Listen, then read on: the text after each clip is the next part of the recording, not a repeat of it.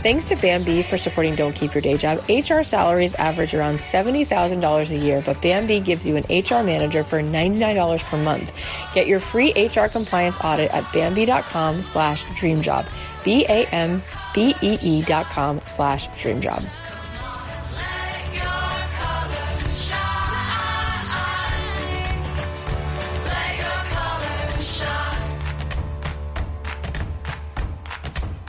Hey, it's Kathy Heller. Welcome back to another episode of Don't Keep Your Day Job. I just wanted to send a big hug to everyone.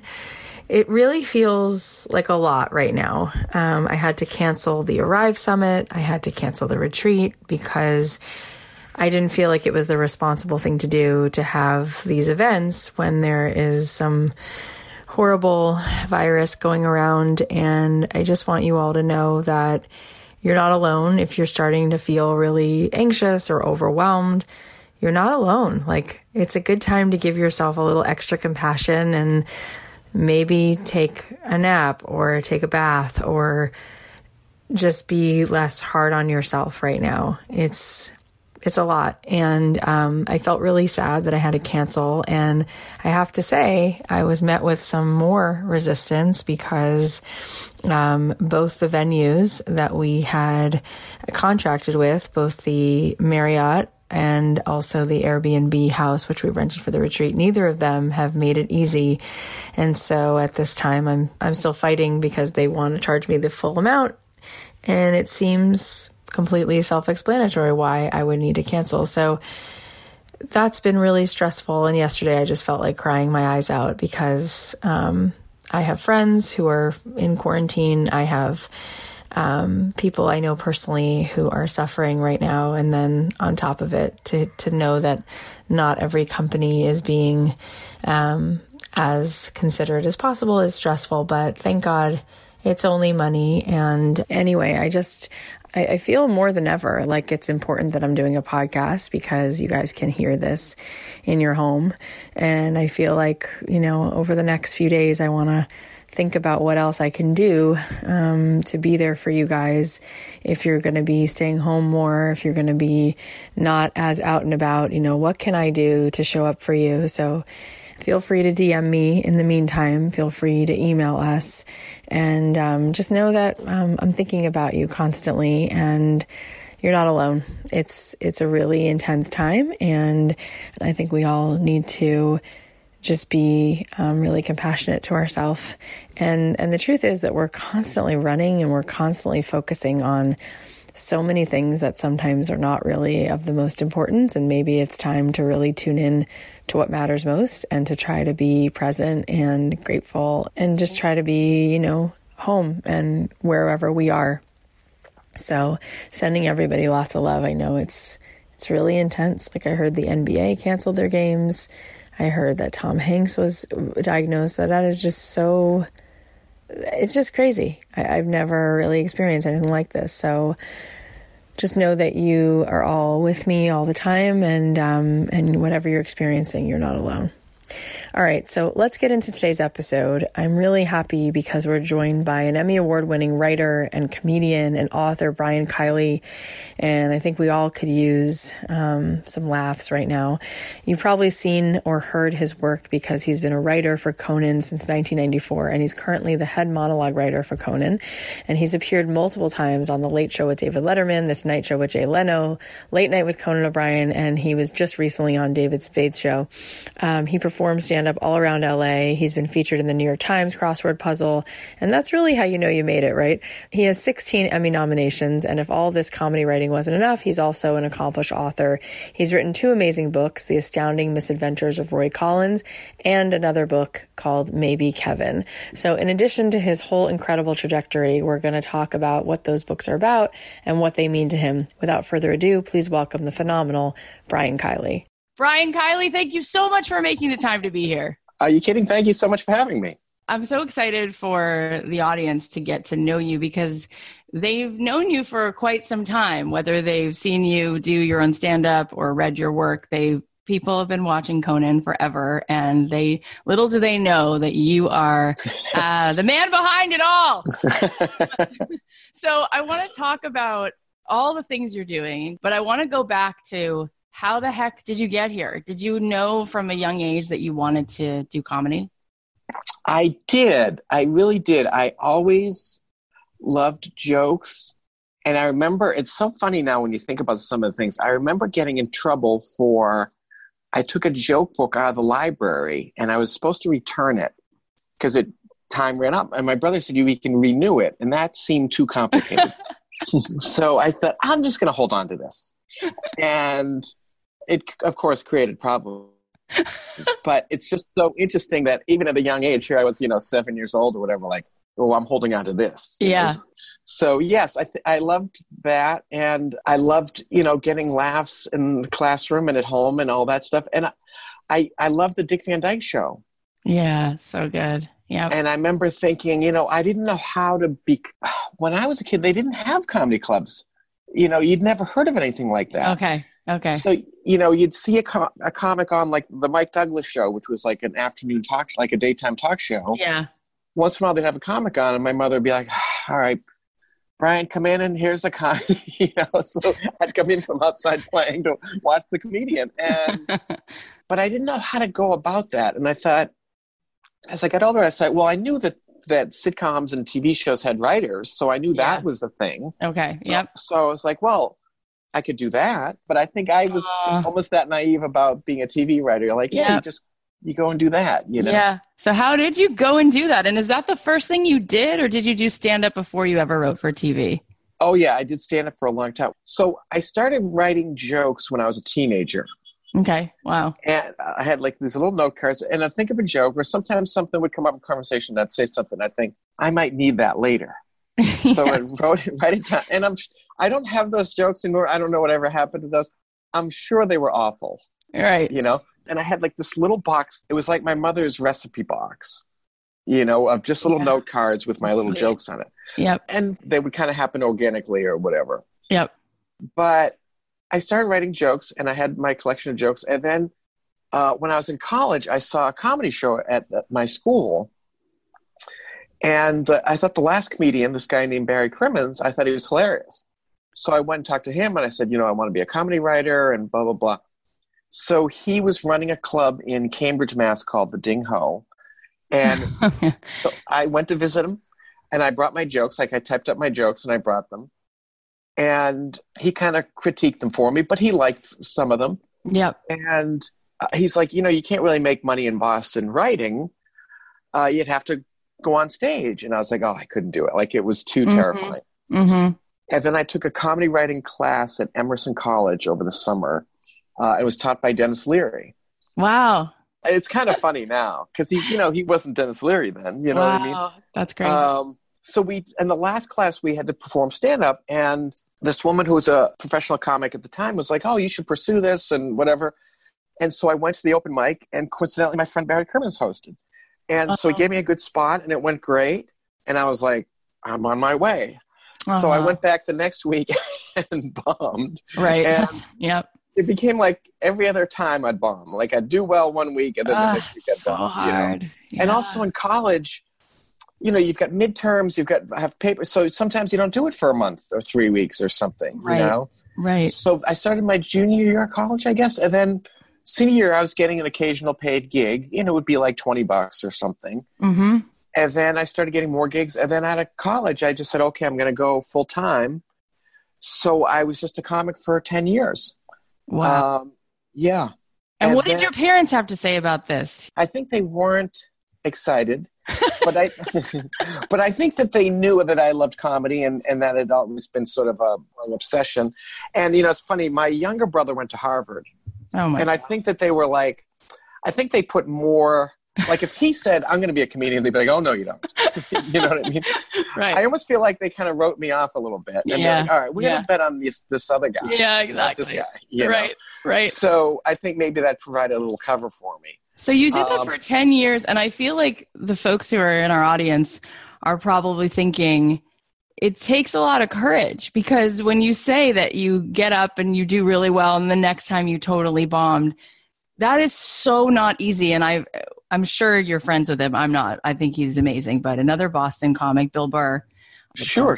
He's amazing. Amazing. But I've heard him say that he sees people like you take one hit to the jaw and they're just out, they're just done. Right. And his line is, I've seen enough Toyota Camrys to know that most people give up on their dreams, which is so good. But how do you actually do that? Like, it's easy to say it, but to actually go through those nights where it doesn't go well and then to keep going, I don't think that's easy. How do you? Yes, that's true. And it's funny. So I used to do a show on Wednesday nights, an open mic on Wednesday nights, and Lenny Clark was the host, and the show was wild. Like, it was just crazy sometimes. Yeah. And on a Tuesday at lunch, like Tuesday at noon, I would get a knot in my stomach for like a day and a half. Yeah. And one time I'm in school, it's lunchtime, and I get a knot in my stomach, and I think, it's only Monday. Why am I getting the knot? And I realized, it had been a Monday holiday the day before. So it actually was Tuesday. Like, my body knew when to get the knot, even though I didn't. Yeah. You know what I mean? Yeah. It was, yes. I would be so nervous, like unbelievably nervous for years. And sometimes I'd go and they'd run out of time. They go, we don't have time to put you up. And other people would be mad. I'd be like relieved, like, phew. Oh, I didn't, God. But the one thing I always seemed to bounce back after, like, I remember one show, there was this bachelor party, and I was, here I am in college, and these rowdy guys just ate me alive. And then I had to go in the next room, 20 minutes later and do another show. Yeah. And I said, okay, I'm going to move this joke first. And I just made some like halftime adjustments. But after just completely bombing, and then I went in the next room and had a good set, And wow. I remember having some basically being booed off the stage, and then you have to go to the same club the next night and go on. I think I was resilient, and I did seem to bounce back from those. Yep. And what was it that kept you going through it in terms of like continuing to feel like, no, this is still possible. It's been a year, it's been 2, it's been 3, but you kept feeling, was it that you had friends who were maybe 14 steps ahead and you could see that this was a viable path? Yes, I think that was a big thing. I think that having mentors who liked me and thought I was funny really helped me. Yeah. And I remember when I was, I worked at a supermarket in college, and I remember reading in the paper, they had Rich Little was performing in Boston. Mm-hmm. And they quoted one of his jokes, and the guy just put amen. And it was a joke that I had written oh my God, 4 years earlier. Like, it just coincidentally. Do you know what I mean? Wow. And it made me think, it's like, hey, I wrote that joke when I was 14. Oh my God. And that made me feel like, hey, I think I can do this. Do you know what I mean? What was the joke? It's going to seem lame now, but it was a joke about when Reagan and Gerald Ford were running against each other. And I had a joke about Reagan being an actor and Gerald Ford being a stuntman, because he was, Yeah. So just have Rich Little do the same joke. It was like, oh, this is a professional, famous comic, and not where, like, I wasn't. Good. You wrote that at 14? I did. That's it was not normal. Oh my God, that's ridiculous. That's so good. Wow. So little things like that helped me, and also when I started, I got some good reviews from the Boston Globe and so on. Yeah. And that kind of thing kind of kept my confidence. And I had veteran comics. I had some great comics who were encouraging, like Stephen Wright was very complimentary to me, and Bobcat Goldthwait and people like that. And that made me feel like, hey, these guys that are famous like me. Yeah. You know what I mean? I could see why Stephen Wright, he's such a legend. I could see why he likes you, because you guys do these like it's one line and it's an entire story. It's so good. You guys have to listen to Brian's comedy, because you'll just love him as much as a person as you will as a talent. I think that's what's so unique about you, because I've seen you live so many times, and everyone's got so much shtick, and the persona is so big. And then you get up there and you're just like the guy who lives down the street, like the nice guy who always says hello to you, like does the stops and chats, And then you get up and you do this, and it's just like, yep, I'm just this person who also likes, you're so unassuming. I think that says so much about you. Well, thanks. It's funny because I was a huge Stephen Wright fan when I started, and I would try some sort of off the wall jokes like him, and the crowd just wouldn't buy it from me. Yeah. And, he can go on stage. He has that joke about, I'm moving to another planet soon. So if you have any empty boxes, I'd really appreciate it. You know, if I said I'm moving to another planet soon, they'd be like, no, you're not, you know? Yeah. And that's one of the things you really learn as you start of like how people perceive you and what they'll believe. And I had a tendency to be too self-deprecating, and they were like, hey, buddy, you know, take it down a notch. You know? Yeah, that's true. But you're so relatable because your material is really about your wife and your kids, and it's so clean and it's so funny and it's so rare. I feel like that people can, I think that's hard actually. I think clean is actually hard to do funny, and you do it such a good job. Well, thanks. I mean, you used to kind of be rewarded for it in terms of, you know, the dirty acts would kill in the club, but then they couldn't get on TV, you know? Yeah. But now everyone can get on TV, so it really... Or it doesn't matter. Yeah. It doesn't matter anymore. You know? Okay, so you say that you did stand-up for 10 years straight, and then what happened next? Well, all right, so there's two parts of this story. So the first one is, so I had some comics who were friends of mine who got hired at Conan. Mm-hmm. And then there was somebody who I knew who got fired at Conan, and they were looking for somebody to help write his monologue. And at the time, I was writing a lot of topical jokes. Yeah. So I would just get the paper every day. It's so funny, you know, it's pre-internet. And I'd get the paper, and I'd write my little jokes from the news and whatever. And I'd do them on stage that night. So with topical jokes, they have a shelf life. Right. And sometimes the shelf life is 2 days because that story kind of came and went and people don't remember it, you know. But then other times, you know, it might be a presidential election and you might have a joke about Bill Clinton for a year, you know, or whatever. Sure. So you kind of have that mix of things. But I had all these topical jokes and they asked me to submit. So I just typed up like 50 jokes for my act. And I sent them in and they called me and they said, they said Conan liked it and you start tomorrow. So it's like, okay. Oh my God. And the show was the show was about 6 months old and the show was very shaky then. Like there were constant rumors about, you'd be reading the Daily News and the New York Post about who's going to be replacing Conan and all this kind of stuff. Right. So I had 13-week contracts and I kind of went and thought, all right, I'll do this for 13 weeks or maybe 26 weeks and maybe put a little money aside and then just go back to doing stand-up. But it kept going.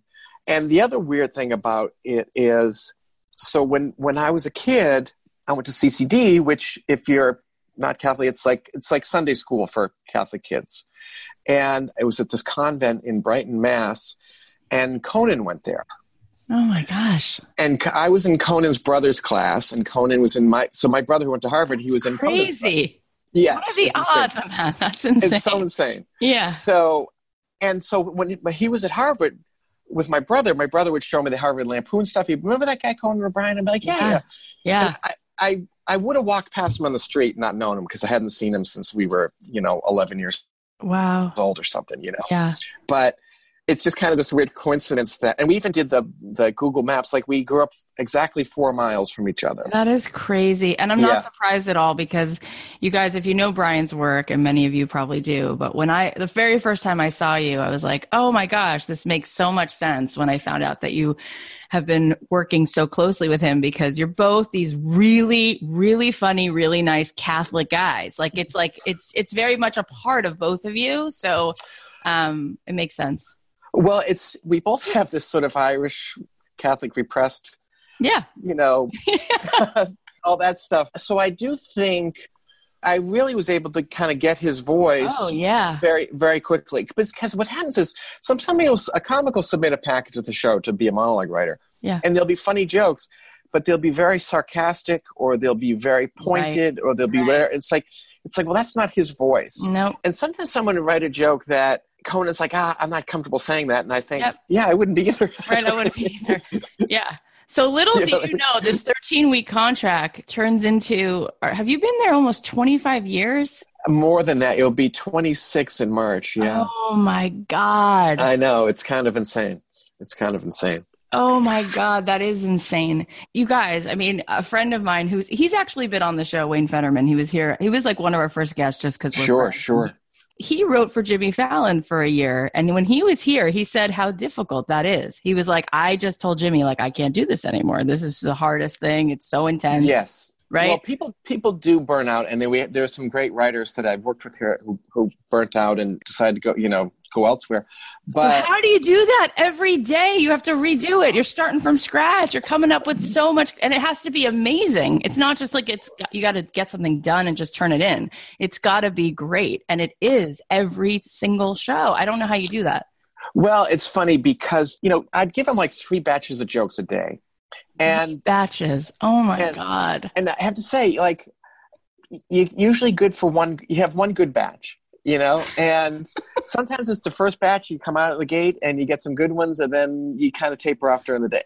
And then other times you rally at the end, but you're not going to have 3 good batches. It's just how it works, It's amazing. But also, I think once I had kids, like a year or so after, you don't have the luxury of burning out. You have people that need food and shelter that you're like, oh, yeah, I think this kid wants to go to college. I got to do something, So, the people that left to kind of see what's out there tended to be single or at least not parents, Right. But let's talk about that for a second, because that's, if it wasn't already enough, you also continued to do so many other things. Like, you've been doing your stand-up. Did you, as far as I know, you've been always doing stand-up. Did you take a break? No, I really didn't take a break. Right. Yeah, that's true. I think when you've been a comedian for a long time and you start writing for someone else, you want to get your laughs, you know? Yeah. And I also think there is a little bit of a frustration when you're writing for a show, because sometimes they say no. You're like, how about this joke? And they're like, nope. And you're like, what do you mean? That's a good one. Yeah. Or whatever. And sometimes there are other considerations where, you might have a joke about some celebrity and Conan's like, no, that guy lives next door to me. I can't do that joke. Yeah. Or whatever. But when you're a comedian, you have so much freedom. Like, you decide what jokes you do, and you decide where you're going up, and all these kind of things. So I guess I just like that freedom, and I like expressing myself and all that kind of thing. Of course. But it's amazing that you didn't make it mutually exclusive and you continued to do that. Well, I had to do certain things. I kind of decided, because people are like, well, what happens if you come up with a joke? Do you keep it for yourself, or do you give it to him? Oh, right. Ooh, that's a good question. I never thought of that. Are you allowed to use it then? Well, I decided early on, I said, okay, I'm going to just give him all the topical stuff. So all that stuff that I had written in my act, all those topical jokes, I just stopped doing that. I just stopped replenishing them. I stopped doing. So I lost about 25 minutes of material when I started. But I said, all right, I'm just going to write personal stuff for me and topical stuff for him. So I wouldn't have to have those sort of moral dilemmas from time to time. Well, that's even more amazing. You guys, think about what he's saying. He's saying that now not only does he have to write good material, he has to write 2 sets of good material. Enough stuff that like he's covered and you've got enough stuff to go out with all the time. That is really, really a Herculean effort. That's much harder than it sounds. Well, part of the personal stuff, though, is, sometimes you're talking to somebody in conversation and you say something funny about your kids kind of off the cuff, and then you think, oh, I could use that. Right. You know what I mean? Right. So the personal stuff, a lot of it just kind of comes from your real life. So, like with the work stuff, we did have to going through the newspapers and then eventually going through the internet and the websites and all that stuff. And also what I would do is, if I was going out to do a show, I'd try to do 2 or 3 shows on the same night and then be home the next couple nights in a row. Do you know what I mean? Yeah. So I probably was going up maybe, 2, maybe 3 nights a week at the most. I was also lucky because I've been doing a lot of shows. They'd be like, do you want to go on first? Yep. And right. One person, I'd go home and tuck my kids in or whatever, Oh my God. So, wow. Yeah. That's a lot. It's a lot to juggle. So what's your advice for creating material? I think a lot of times, whatever it is that we're pursuing, people are really, really hard on themselves and they overthink things to death and they don't even begin because they don't want to look stupid. What's your advice to someone who wants to pursue their comedy? Like, what would your advice be? Well, my first advice to people is don't ruin your life. Don't ruin your life. Yeah. It seems simple, but I've seen, so when we moved to Westchester when my kids were little, there was this guy there, and he had some kind of a regular job, like a banker or something. Yeah. And he decided, I want to be a comedy writer. Mm-hmm. So he quit his job and he would write jokes and he would submit them to Weekend Update for SNL. Uh-huh. And the thing is, it's very hard for them to pick one of those jokes because so many people are sending in. Yeah, and they have a team of amazing writers on staff. And they get a team of amazing writers, and it's very, I don't even know, they probably don't even take faxes anymore, but in the old days they would do that. Yep. But it was rare that somebody got one on, Mm-hmm. And so he did that, and then 2 years later, we're at the school play, and his wife's there with another guy, and you're like, oh no. Oh, no. And it's the kind of thing of like, what are you doing? Like, I have a friend who, he was a lawyer, and he didn't want to be a lawyer. He wanted to write screenplays. So he would wake up every morning, Monday through Friday, from 4 to 6. Yep. And he would work on a screenplay, and then he would go to work. And he'd go to work all day, and he kept his job, blah, blah, blah. And it wasn't until he started he sold something and then he sold something else that he was able to quit his job and be full-time. But he didn't ruin his life. Exactly. And we always say that on this show, like, don't just take the leap, build a runway, because you don't even know if you're going to be good at the thing, validate the idea, get some feedback. That could take 6 years, before, Absolutely. It takes so much longer than you think it's going to. Totally. I mean, everything that we talk about is about start that side hustle, because it's amazing what you can do instead of watching Game of Thrones. Like, you can get so much accomplished. That's true. So, all right. So what would be the steps to take? Do you feel like for somebody who would love to write for TV that they first should be doing stand-up? Because that was your journey. Well, I think there's many different journeys. I mean, I was fortunate in the sense of I was writing jokes for myself, and then I started writing jokes for Conan. But, I'm a big believer in that the Malcolm Gladwell, put your 10,000 hours in. Right. So by the time I got to Conan, I had put my 10,000 hours in. I knew how to sit in front of a blank piece of paper and write jokes. So I knew I could do that. I think it depends if you're trying to write sitcoms, or if you're trying to write TV dramas or something. Yeah, you don't need to do stand-up. You know what I mean? Right. So I guess it depends on what kind of writing you want to do. But I do think there was some Philip Roth novel where I can't remember which one it was, where the character's a writer, and he was saying that amateurs look for inspiration and professionals just write. And I think that's a real thing of sometimes people sit down and I can't think of anything. It's like, here, if I say I can't think of anything, they say, well, go think of something. You know what I mean? Like, you don't have that luxury of like, yeah. So it is that thing of you just have to do it every day. Yeah, there are times when you can be, I don't feel like it. But once you start doing it, then you feel like it again. Like it shouldn't be a chore. It should be like, I like doing this, and I like coming up with a funny joke or a funny idea, or writing a funny scene or a funny chapter or whatever, or an interesting chapter or whatever, I love what you were just saying about how important it is to just sit down and do the thing. I think that quite often we just want it to be perfect, and we're not sure that it is anything close to perfect. So we just don't work on it. Yes. And how do you get over that? Because you've written so much material and you just keep writing. You're not sitting there criticizing it. I mean, maybe you are, but it doesn't. Well, I kind of also learned, because sometimes you're writing something, like say you're writing a story and it could go this way or that way. And you kind of agonize, should I make him this, or should he decide this, or whatever. I think you just have to make a decision. And some of the decisions, I think, well, that's not going to decide the whole thing. Even if I make the wrong choice here, that's not everything. Yeah. You're going to make 1,000 decisions every story.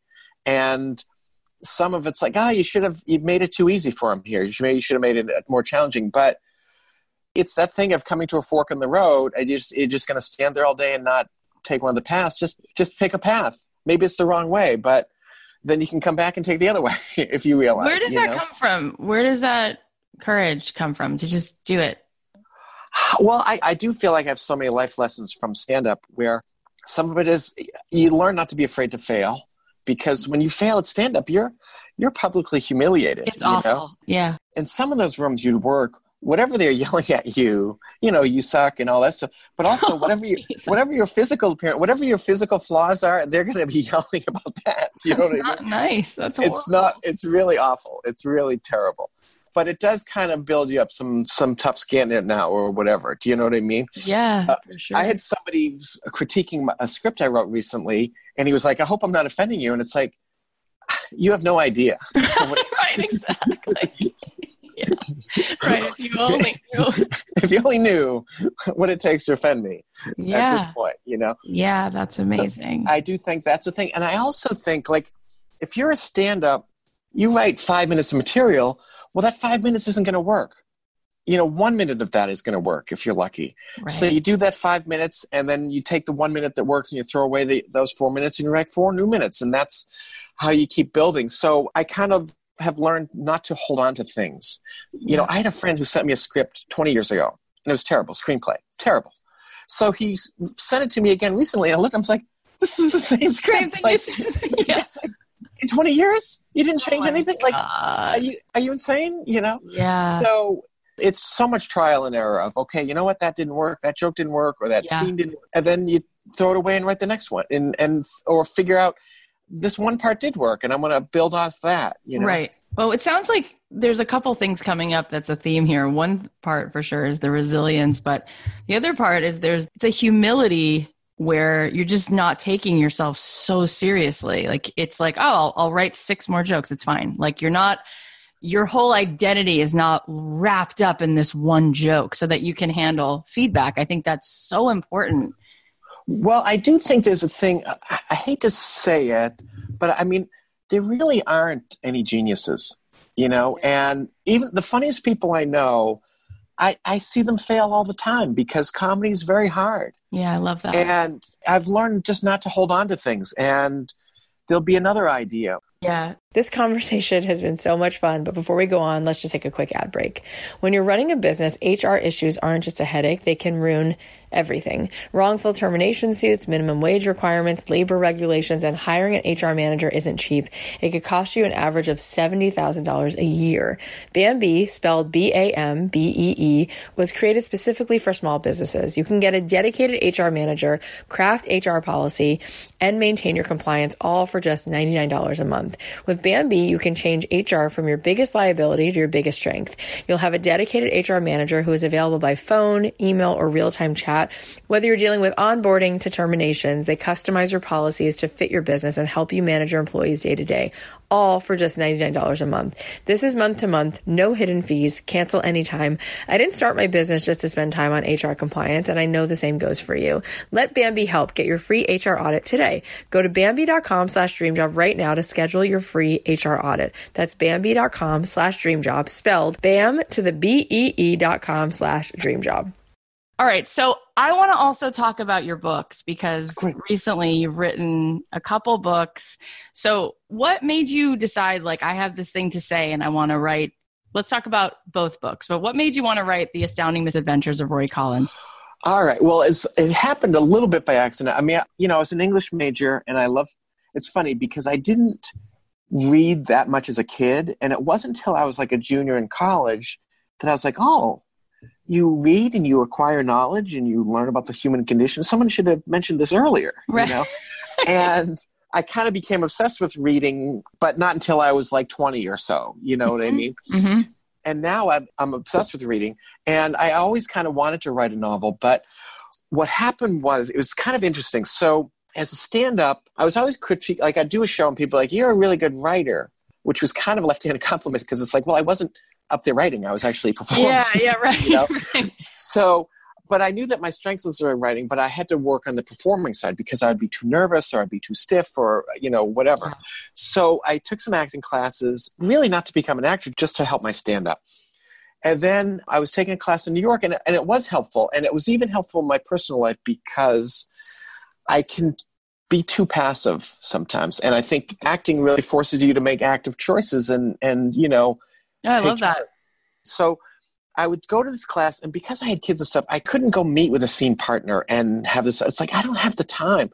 So I would just tend to do monologues because it's like, I can memorize something on the train and get up and do it. So that's what I would do. And then sometimes I couldn't find a good monologue. So I just write one for myself and then go up and do it. So when I moved to LA, my friend Ruthie, who was a real actress, she's like, oh, I've got the class for you. You got to take this thing. So it's like a workshop. And so I did that. And what people were doing was, it was mostly women, and it was mostly women doing like a one-woman show. Yeah. And they would write sort of essays from their real life and get what I'm talking about. So I'm, I don't like to reveal anything about me. So I was always making stuff up, So I wrote what I thought was a short story. And I read it, and it went well. And the teacher goes, "That's not a short story. That's the first chapter of a novel." And I was like, "It is?" Cool. Wow. So then the next week, I'd bring the next chapter. And this went on for a couple of weeks. And then all that stuff happened with The Tonight Show and Conan and all that stuff. And we got kicked off the air. So now I'm suddenly out of work. And I didn't want to wear sweatpants and not shave and just sit around. Do you know what I mean? Like, I was like, I got up early and I showered and shaved and I got dressed and I would go. And I would just go in my guest room where there's no computer, there's no TV, you know what I mean? Yeah. And it's like, go in there and write. Don't just spend all day on the internet or whatever. And I would just write a chapter. And it was so dark. Dark. I don't know. You guys, this book is about Roy Collins, who accidentally misses his mom's funeral and learns that she committed suicide. And then he's to blame. Yes. And I read a part of it and I was like, this is so not like you. I know. It was, and part of it is when I'd come out of that room, I'd be like, wow, where did that come from? Where does that come? Where you just imagined all of it. It doesn't sound like it has anything to do with your actual real life. No, it didn't. It really didn't. And it's so funny because when it came out, they had the publisher had this publicist call me and they're like, okay, so this is based on your child. No, I made it up. So this is coming from your college experience. No, I made it up. Okay, so this is, and they for some reason, couldn't accept that. It's like, it's fiction. Why? Yeah. I'm not claiming it's my memoir. I'm not, do you know what I mean? Right, Why can you not accept that people make things up? Because it's so good and it's so detailed and it's, you really put yourself in like this person's, you can feel this person and how they think and what the world looks like through their eyes. And it is unique. We've had a couple novelists on the show. Jennifer Weiner was on the show recently, and those characters are really her. I mean, she was this girl who was always plus size and was struggling with that. And every character is really her. And you're not Roy Collins.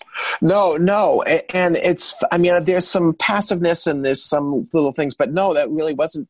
But I do think it was very liberating for me because I'd always want to be on the Johnny Carson show and I didn't make it, but I would always try to write TV clean and then in the clubs and all that stuff. So this was like, you know what? I had characters and a story and I would swear and it would be dirty and it would be very dark and all these things. It was very liberating for me. Yeah. And cool. Also it was surreal in parts where there are times when I'd be writing a sad scene or whatever and I'm crying and I'm like, what is happening? Like I never wrote a joke and be like, oh, that one really got me. It doesn't happen. So then if it wasn't enough, which is just the theme of the Brian Kiley world, went on and wrote another book called Maybe Kevin. And I've read part of that book as well. And it's beautiful. I love that book because I love how it takes you back to like a more simpler time. Well, I was sort of like, I felt like the first one was the mother characters dominated. And this one, it was a little bit loosely based on my dad. I mean, my dad was a much nicer guy than that guy, but World War II guy, and I do think it was super Catholic and a simpler time. And both my parents were so Catholic. When we were kids, we had mass in my house like 20 times. Oh my God! Wow. Like it would be like my parents' anniversary, and they'd invite a priest over for dinner, and he'd come over and he'd say mass in the living room. And then would go in the dining room and have dinner. And that would be their anniversary day. You know what I mean? Wow. So just from, my parents were older and they grew up in Depression and my dad was in World War II. And I think so much of that shaped who he was, What did you want people to take away from that book? I guess there's one thing I think about all the time is, and I feel like it's so true in our society now, is people aren't just one thing. And I think sometimes somebody does a bad thing and that mistake just defines them and that's who they are. It's like, we all have these different sides and not everyone's just one thing. And somebody can be maybe a bad parent, but be an amazing grandparent or whatever. Do you know what I mean? I do. Yeah. So I feel like we all get sort of pigeonholed, and I'm guilty of it too, because, we're writing jokes on somebody and we have some celebrity, the take on them is this. And that's, you're not seeing them as a whole individual. It's that they're kind of become a cartoon in a way, or a caricature or something. So I do think that we all have that, when they say to somebody, somebody meets somebody famous and they go, see a good guy. It's like in that 2-second interaction, you're going to define the guy's life or whatever. Yeah. It's kind of absurd. That's really, really beautiful. Yeah. And I was taking some classes at UCLA. They have this whole like mindfulness world now, which in the end, I realize I'm just way too anxious to sit down and still. But I have a little trouble meditating too. Oh my God. My to-do list always pops up in my head. Like, no time. But one thing I remember my teacher saying, she said, it's a good idea to start your day with a cup of tea and invite all parts of yourself, the parts of you that self-sabotage, the parts that are brave, the parts that are terrified. And everyone in the class, when she said that, just took this big breath, like of just such a relief. Like we are all so multifaceted. And that's one of the things that it really hurts me about even comics, because if a comic says one thing that people don't like, and you're like, oh my God, like we're all perfect. Like we've all like had the cleanest lives and we don't fight. And like we have such shame around the fact that we're not perfect. And the fact that you just said that is so incredible that part of what, and it shows in the book. Well, and it's like, no one's saying what he did was right or whatever, but that was like, it's like a road rage incident. Like he lost his mind for a minute, And but we've all lost our minds. We've all lost our minds, and on camera, absolutely. And I'm sure he's not that guy, Yeah. And I do think that there is that thing. Like sometimes people say to me, like, "Oh, you never get mad." It's like, of course I get mad. Like we all have the whole range of emotions. That's necessary for our survival, Yeah. And I just think we're all so many things, Yeah. And one of the reasons I was thinking about this actually just the other day. One of the reasons I'm so grateful for comics is because they get up and talk about all those parts that we want to sort of cover up. And we all laugh because it's a release. It's like, oh, someone else is talking about how difficult it is to be married to this woman. Oh, someone else is talking about, the fact that I, can't stand my mother-in-law or whatever. And you just feel like, oh, because I pretend I have a false self. And then I love Billy Eichner because we couldn't be more opposite. Like the man says every single thing he thinks. And I wish that I said every single thing I think. And so I feel like that's one of the beauties is like comedians are able to bring some of that to light, and we can all, it's healing, it's healing to go, yeah, these are all the parts of me that I hide. And these are the things that really do make me sad. But in this room, it's okay. It's okay to talk about it. Okay. So to sign off, tell us, where can we find you? What's next? How do we follow you? You can go to briankiley.com. And it has the dates. And also, I try to tweet a joke once a day, Monday through Friday. So good. I follow you on Twitter. Yeah, so good. And I'm trying to work on a new book. So I'm trying to do some stuff. So let's hope that happens. That's so awesome. Thank you for taking time out of your... Oh my God, this was so much fun. This flew by, I have to say. Oh, well, because you're just cool. That's why. Thank you so much for being... Thank you so much. This was so much fun. All right. I hope to talk to you soon. Brian is such an awesome, down-to-earth, funny, smart human being. And I think it's cool to learn about these other kinds of dream jobs. How do you get to be a writer for Conan O'Brien? So here are some of the takeaways. Number 1, there's not one way to do this. There are many different journeys. Number 2, put in your 10,000 hours. Number 3, amateurs look for inspiration. Professionals just write. Number 4, make a decision, pick a path. Even if it's the wrong way, you can come back and take the other path. Number 5, there aren't any geniuses. Number 6, don't hold on to things. There will always be another idea. And number 7, people aren't defined by one thing or one mistake. We all have different sides. We are all so many things. All right, let's celebrate your wins. So Joanna posted in our Facebook group and she said, I'm stoked to share my win of the week. I'm shifting my mindset and treating my Etsy business as a business with a capital B. Last weekend, I attended the Midwest Craft Con, a weekend conference for creatives to learn strategies for running their business. I invested the money and time to attend, and most importantly, I made a commitment to be mentally present. It took some prior planning with my day job to make sure I could set aside my emails for 3 days straight. Wow, totally worth it. I learned so much about content creation, approaching retailers, finding my audience, and even doing my taxes.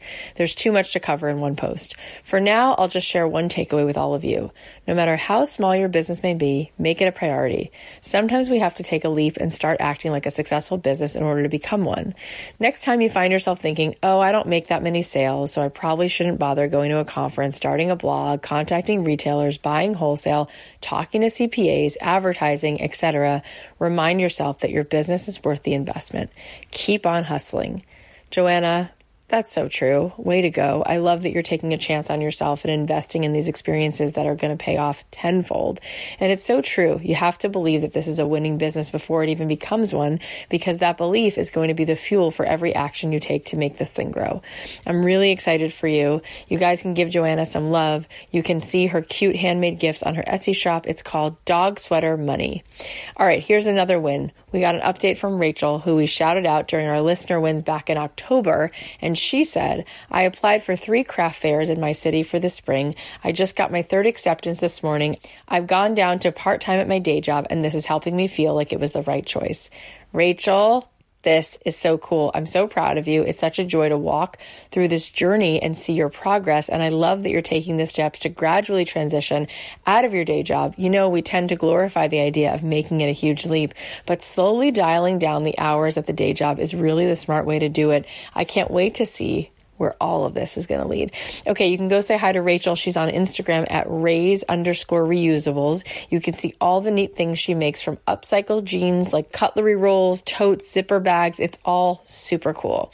If you have a win that you want us to celebrate, let us know. You can post it in the Don't Keep Your Day Job Facebook group, or you can DM me on Instagram at Kathy.Heller. I want to thank you really from the bottom of my heart for listening to the show. I'm completely clear that there's a million other things you could be doing with your time. So it really means the world that you're here. We have so many good episodes coming up. So please subscribe on Apple Podcasts. It's 100% free to listen.